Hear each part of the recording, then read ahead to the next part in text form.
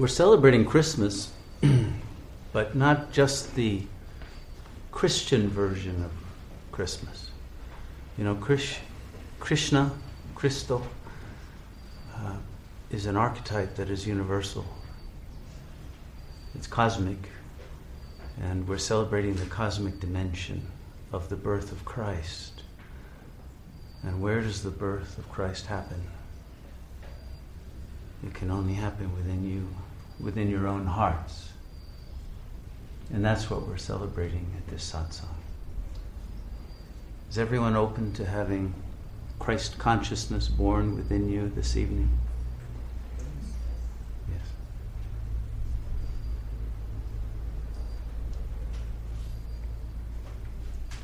It's not difficult to achieve that birth. We don't even need a doula, although I guess I'm playing that role. But we do need the recognition that Christ consciousness is our real self. It's not something alien. It's not something different. It's not something strange to us. What's strange is the ego that we've come to believe that we are. And that's what we must be willing to let go of, as Shivani was saying. What are we letting go of? A false self. A structure of consciousness that acts as a filter that prevents us from seeing the world as it really is.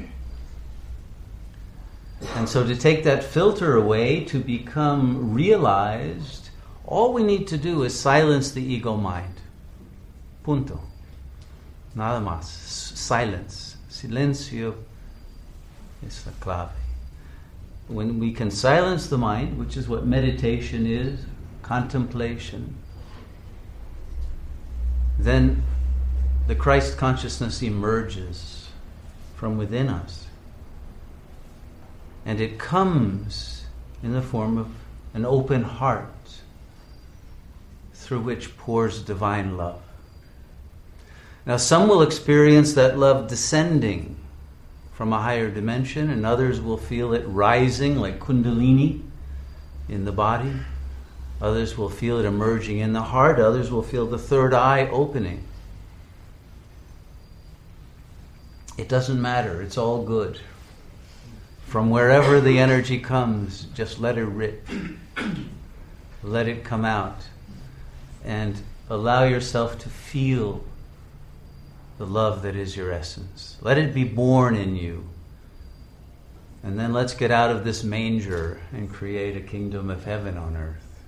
If enough of us let our true eternal self emerge at this moment, then when this planetary civilization collapses, and it's on the brink of collapse, there's few who doubt that now, then from the ruins of it, a new and higher civilization based on a level of intelligence and consciousness and unity and harmony and love and ethical responsibility and incorruptibility will emerge. That's what wants to happen on this planet. That is the thirst that I'm sure has brought you all here. It's inherent in every human soul, because we are all the children of God. It's not just somebody who lived in Palestine a couple of thousand years ago. We're not just cousins of God.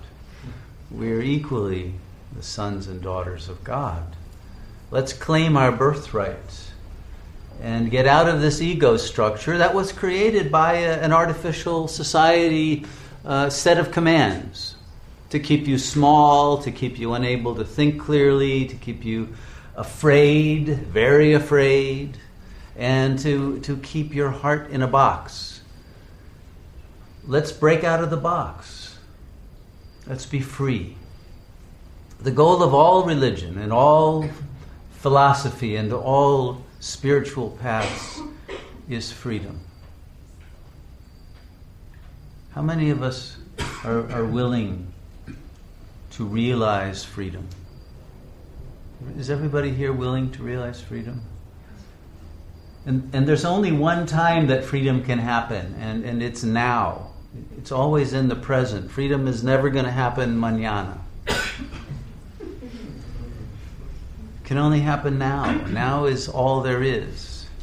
So we need to decide to achieve liberation tonight, not later, because to say, okay, I'll do it later, this is a long process, I'm not really ready, I've got to smoke a few more cigarettes, and I've got to, do a few more things, go to the bar a little more, I've got to achieve a little more, make a little more money, I've got to wait. Well, windows of opportunity open and they close. Life is temporary. Our spirit is eternal, but we only have a short time, and we don't know how long in which to experience the eternal while we are alive, to determine our destiny, the destiny of the eternal soul, not just the body.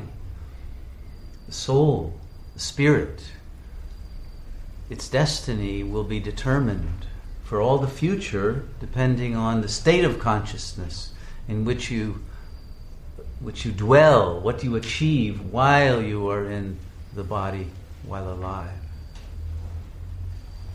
And so they say in Tibetan Buddhism that a human life is infinitely precious.